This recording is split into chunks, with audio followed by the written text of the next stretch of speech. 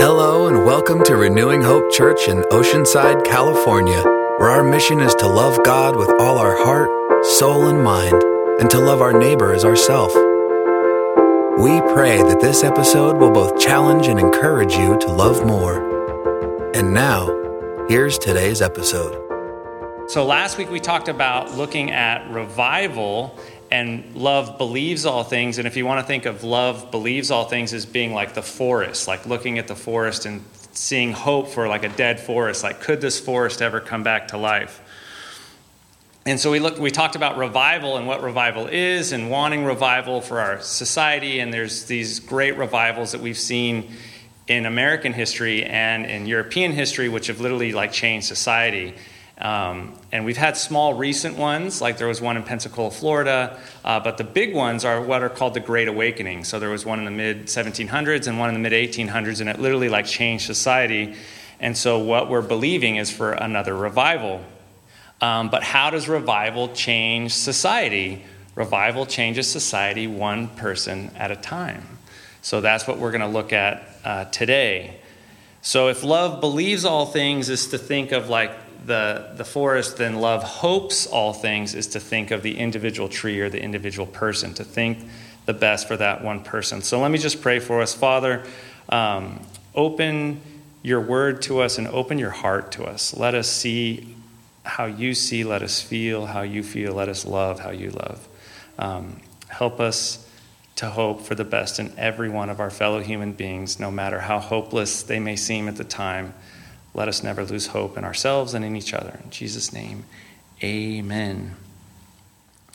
So we are in the middle of 1 Corinthians 13, which is about the gift of love. And for those of you who've been to a wedding, they always quote this section of Scripture because it's all the great things about love, obviously. But it's in the middle of all these spiritual gifts, like speaking in tongues and prophecy and all this other stuff. So in the context of this chapter, Paul is talking about the greatest gift, which is love. So just like you want to ask God for faith and you want to ask God for healing for someone who's sick, you want to ask God for love. Faith and I were talking about this before the service, how she's been asking for the gift of love, and it's helped her coworkers who can drive her crazy, I'm sure. God is giving her a heart of love for these people, and she's seeing answered prayer. So what we've been looking at is 1 Corinthians 13:7, which says, love bears all things, believes all things, hopes all things, endures all things. So today we're going to focus on hopes all things, and then next week we'll finish this series on endures all things. So the phrase hopes all things could be translated, love always expects and anticipates the best in others and the best for others. It's easy to lose hope when things aren't going well in our own lives. And personally, I've had 2 times in my life where even as a Christian, I lost hope. One of those times was in 8th grade, and one of those times is about like 8-9 years ago, where I got to a place in just circumstance where I had lost hope. I knew that God loved me in my brain, but I didn't feel it in my heart. And so I struggled. And during one of those times in 8th grade, I'll never forget, it's my favorite teacher story, if you guys all have a favorite teacher. So came to Jesus in 7th grade, blew out my ACL right before 8th grade. I had just moved to a new town, didn't know anybody, lost all my sports. My parents were going through stuff, and I started getting picked on at school, and I was really depressed and suicidal, and I started to lose hope. I didn't want to live. I literally would come home and tell my mom every day, like, I want to die. I don't want to be alive anymore. And of course, my grades started to slip because I wasn't doing well.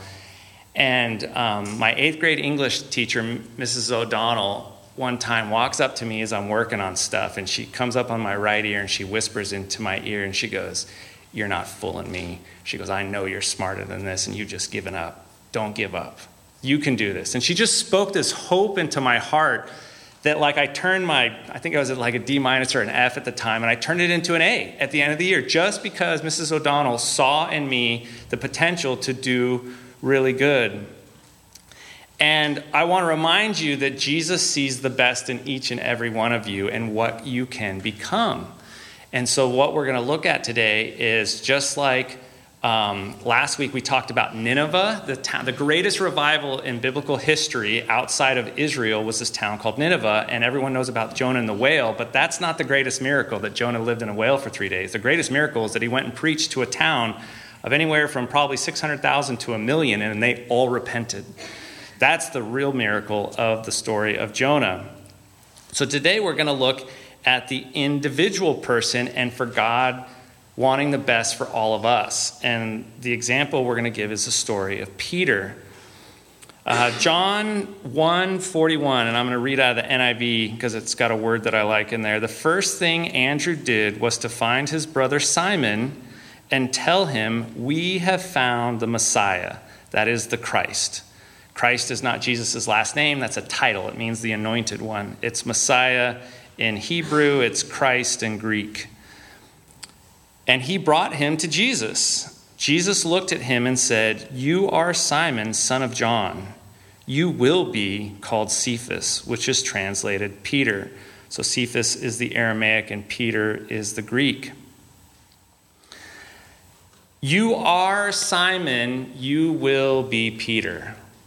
That's a radical statement. So he's seeing this guy, right, who's just walked up to him and they just met. And he says this profound statement, "You are Simon now, you're going to be Peter." Guy doesn't know what he's talking about. Okay, Messiah is already talking futuristic prophecies about me, and what does this look like? So who was Simon? We're just going to look at some of the characteristics of this guy's life and just look at his history. So who was Simon? He was from Galilee, and he was married. We know this because Jesus healed his mother-in-law. So a lot of the disciples did not have wives, but Peter did. So it's interesting. That's an interesting fact, I think, that, a lot of times I think that we think when God calls us, it would be so much easier if we were all single and didn't have any responsibility. But I remind you that some of the greatest people who God moved through in the Bible were married, Moses being one of them, Peter being one of them. So God can use you, whether you're single or married, God can use you. There's no limitation on what he can do. So Peter was married. Peter was a fisherman. That's an interesting job. Like that's a. If you guys have ever hung out, my cousin's a tugboat captain, and when you say the phrase "cuss like a sailor," it's very accurate. Like, this is a rough crowd. They deal in rough waters. They deal with a lot of stuff. So this is like a very, blue-collar, hands-on job that these guys aren't, they're rough, but they're hard workers. Simon wasn't a Pharisee. That, to me, is really, really interesting. So Jesus, when he picked his 12, he didn't pick from the religious school. He didn't go to seminary. He did not pick a single person of his disciples from the religious school who were, those guys, if you were going to pick somebody, Pharisees, so you guys know, they had the first 5 books of Moses, I think, memorized by the time they were 13. That alone is incredible. Like, to have that much knowledge of the Bible, you'd think like they would be the perfect person to bring into your crew. The only Pharisee that God chose was Paul, and it took him way longer to retrain him than it did the disciples. So the fact that we think like, I'm just I've said that for years, like, I'm just a pizza guy, I'm a pizza manager, like, God can't use me, I'm just a pizza guy. And it's like, well, God can use anybody. Look what he did with Peter. Peter was one of the first disciples. So that's pretty cool. Like, so Andrew, Peter's brother, and John were most likely the first 2 disciples, and then they went and got their brothers. So we see them following John the Baptist, and then John pronounces Jesus as the Messiah and the Lamb of God, and then they go start following Jesus. And they had all this interaction with Jesus. So when Jesus gets to them at the boats and says, "Follow me," that's not like the first time that Jesus had met them. There was like a build up to that. Interesting enough that Peter is the only disciple that Satan asked for by name. Jesus says, "Peter, Satan has asked to take you out." That's interesting to me. This guy had such a zeal for God that even Satan's scared of him. And he's like, can I get rid of that guy? Which is really interesting. Peter is the only disciple to walk on water with Jesus. All the other guys were in the boat with Peter. None of them took the chance, right? They all said, Peter's like, I'm going in. And obviously he sinks because he saw the waves, but he still got to walk on water and no one else did. That's pretty cool on your resume. Like, I walked on water with Jesus. Was part of Jesus' inner circle of 3. So there's a couple things that Jesus does. We're having a crowd of 12 guys, and then they had extra disciples, and there were women who administered to Jesus, and he had a pretty big crew of people that was his like main crew, and then he had all these other people following him. So wherever Jesus went, there was a massive crowd. So when he had something to do where he could only bring a couple people, he would bring 3 people, which was Peter, James, and John. And James and John were brothers and most likely cousins of Jesus. So Peter was in the inner circle. Even though Andrew found Jesus first, it was Peter who became one of this inner 3 and got to see Jesus transfigured on the mount. So when Jesus showed who he really was and he turned into white light and Moses and Elijah show up, they're like, whoa! And they got to see him who he really was. And he's like, you can't tell anybody about this until I'm raised from the dead. Peter got to see that. When Jesus was arrested, now everyone gives Peter a hard time about denying Jesus, but I just want to remind you that Peter was trying really hard. So when Jesus was arrested, only Simon and John followed Jesus. All the other guys ran. So they were trying, and Peter and John didn't deny Jesus, but Peter did. So Simon failed Jesus by denying him 3 times.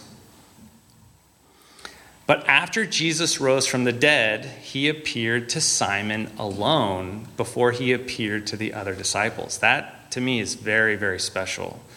Like, this guy, right? This fisherman. He's just a fisherman, and he's taken on this, like, incredible honor of being this, like, the premier apostle and disciple of Jesus.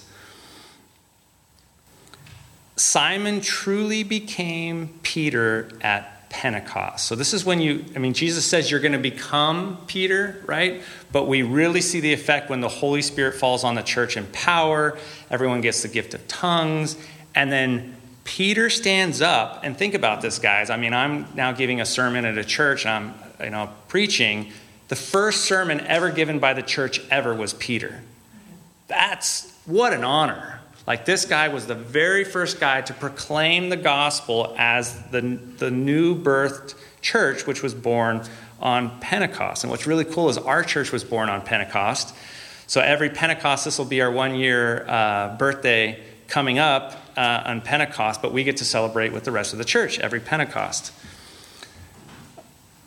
Peter gave the first sermon of the church, and then God used Peter to bring the Holy Spirit to the Jews in Acts 2, to the Samaritans in Acts 8, and to the Gentiles in Acts 10.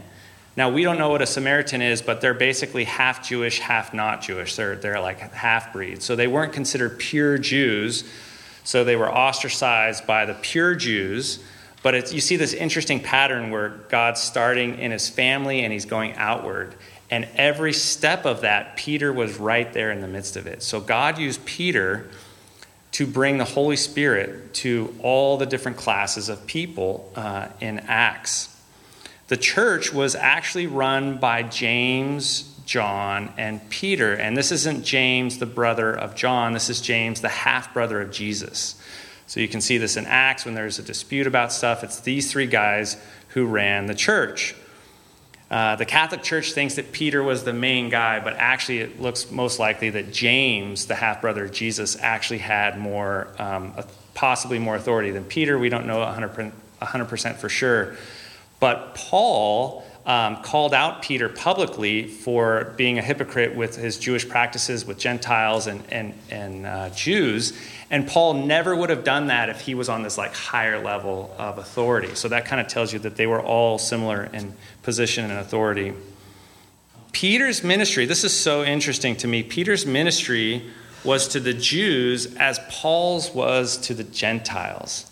Now, I love this about God, that if you were going to pick like who God would use to minister to the religious Jews who knew everything about the Bible, you'd think God would use Paul, because he's the Pharisee and he knows everything about the Bible just like them.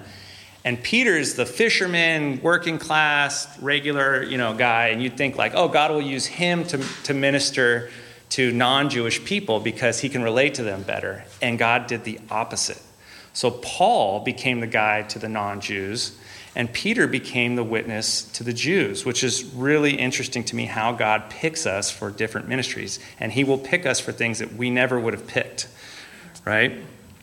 So Peter was crucified upside down in honor of Jesus. So it's so interesting. And that's when you read at the end of John. So John is writing his gospel after Peter was killed.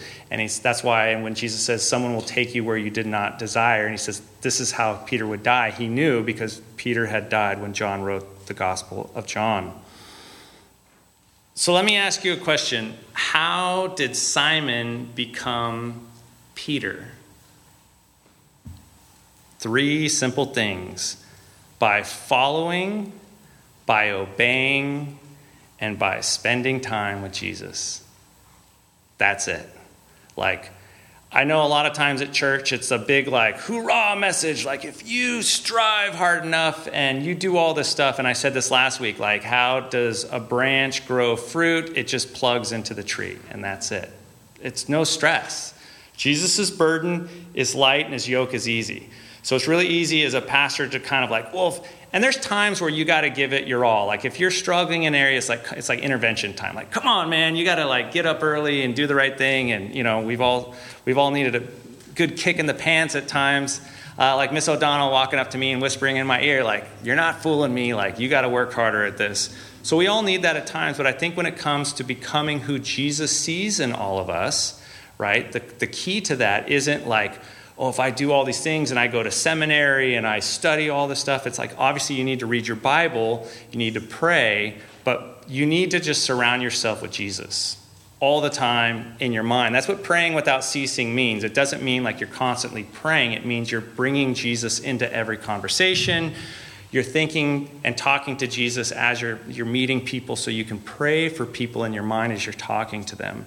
You're inviting Jesus into every room of your heart. So if you like to surf, take Jesus surfing with you. If you like to play golf with Jesus. At work, Jesus should be an open door with every aspect of our lives. And if we ever close Jesus off to anything in our life, that's where danger comes. That's why Jesus says, nothing done in the dark is good. You got to expose everything, right, into the light. Before you can have hope for others, though, you have to have hope for yourself. And I can say this personally. So a lot of times also in church, we like to say, you need to go out and preach the gospel. But there's a time sometimes where we just need to get healthy. And I always look at Jesus, and he spent most of his life just getting ready for ministry, not actually ministering. So Simon had to become Peter before Pentecost. He wasn't ready. Right? So there's a process, and sometimes I'll never forget God telling me specifically, I don't want you in ministry right now because I want you taking care of your family and just spending time with me, because I wasn't ready yet. I was not ready to be in ministry. So a great example is when you go on an airplane, they tell you got to put the oxygen mask on yourself, right, before you can put it on your child. And this is great wisdom. So we need to find hope in Jesus first before we can give it away. Because how can we tell people that Jesus is the hope of the world if we really don't believe it? And sometimes that takes counseling. Sometimes that takes just seeking things out. For me, it took a lot of seeking God, going to a counselor, reading books, all these things where God took a couple years when I was really seeking him to get that Jesus loves me here, to get it to here. And once I felt it, I was like, oh, there it is. And it was the most amazing thing. So don't give up, which is what we'll talk about next week, which is love endures all things. So this next picture is a picture of Jesus talking to Peter. And when Jesus walked up to Peter and said, follow me and I'll make you fishers of men. Specifically Peter, had no idea what was ahead of him when Jesus said that. He had no idea that he's just fishing. I'm just a fisherman. I don't do anything special. God couldn't use me, right? And that guy gave the first sermon of the church. That guy brought the Holy Spirit to every class of people. That guy became this pillar. We still read his books in the Bible to this day, and we talk about him, and he's a great example. But what's great about Peter is he failed, and it was recorded. Like, his failure was recorded. And I think it's really easy when God calls you to think like, God calls me to be perfect. And so if you stumble, which means you fall down, you just get back up and you keep pursuing Jesus, because there's no win. Like, because we all know it. Like, when you sin, you just feel horrible and you feel ashamed and you're like, I don't want to be anywhere near the cross. I'm just going to go hide. And it's like, that's where Satan really gets us. So God is always like, God knew you were going to do that before he invented you. So think about God saying, okay, come to me, confess your sin, say you're sorry, and like the woman caught in adultery, go and sin no more, and pursue Jesus. And just like you do when you go to a new job, you always make a lot of mistakes at a new job when you first take on that job. And it's the same thing when we serve the boss. That's what Lord means, the boss, right? So when we serve the boss, we're all going to make mistakes, and then we just get back up and we keep showing up to work. You don't just quit and run the other way. You got to keep showing up. Peter had no idea who he was going to become when Jesus called him, but Jesus did. I love that. So in every single one of you, regardless of where you're at right now, Jesus sees you, if you'll let him, becoming an incredible part of his story. And that's what's so awesome, is that we all individually get to be a part of this incredible story of the gospel and the kingdom of God.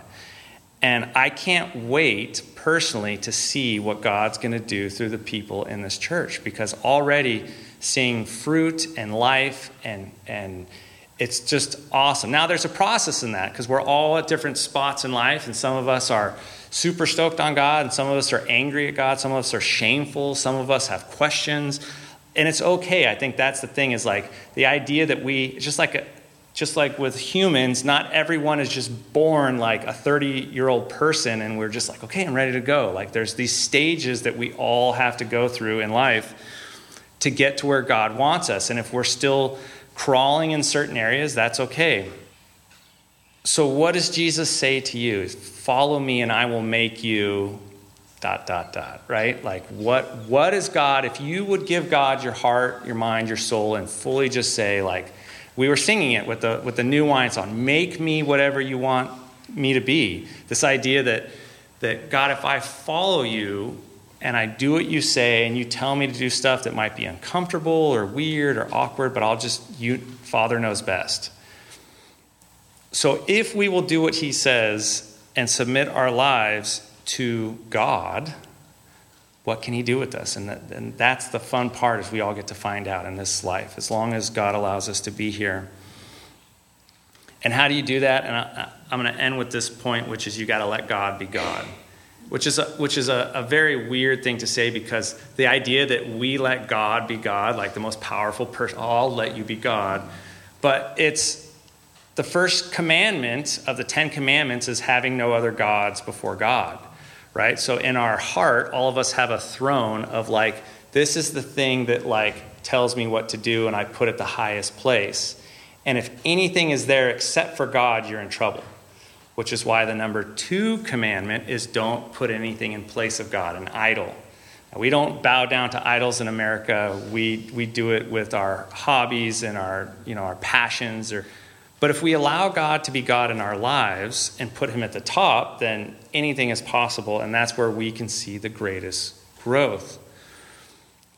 And so as God calls you to follow him, that's going to look different for everybody in here, but I think it's really exciting to think of what God can do through each and every one of you if you fully submit your heart and your mind to God and say, I'm yours.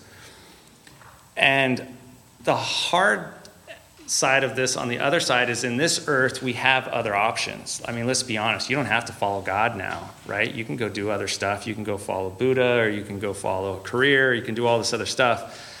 But I just want to remind you that everything going on in this life is like made and sustained by God. So if you don't choose God, you're basically, it's like not wanting to pay your electric bill, which has gotten so expensive lately.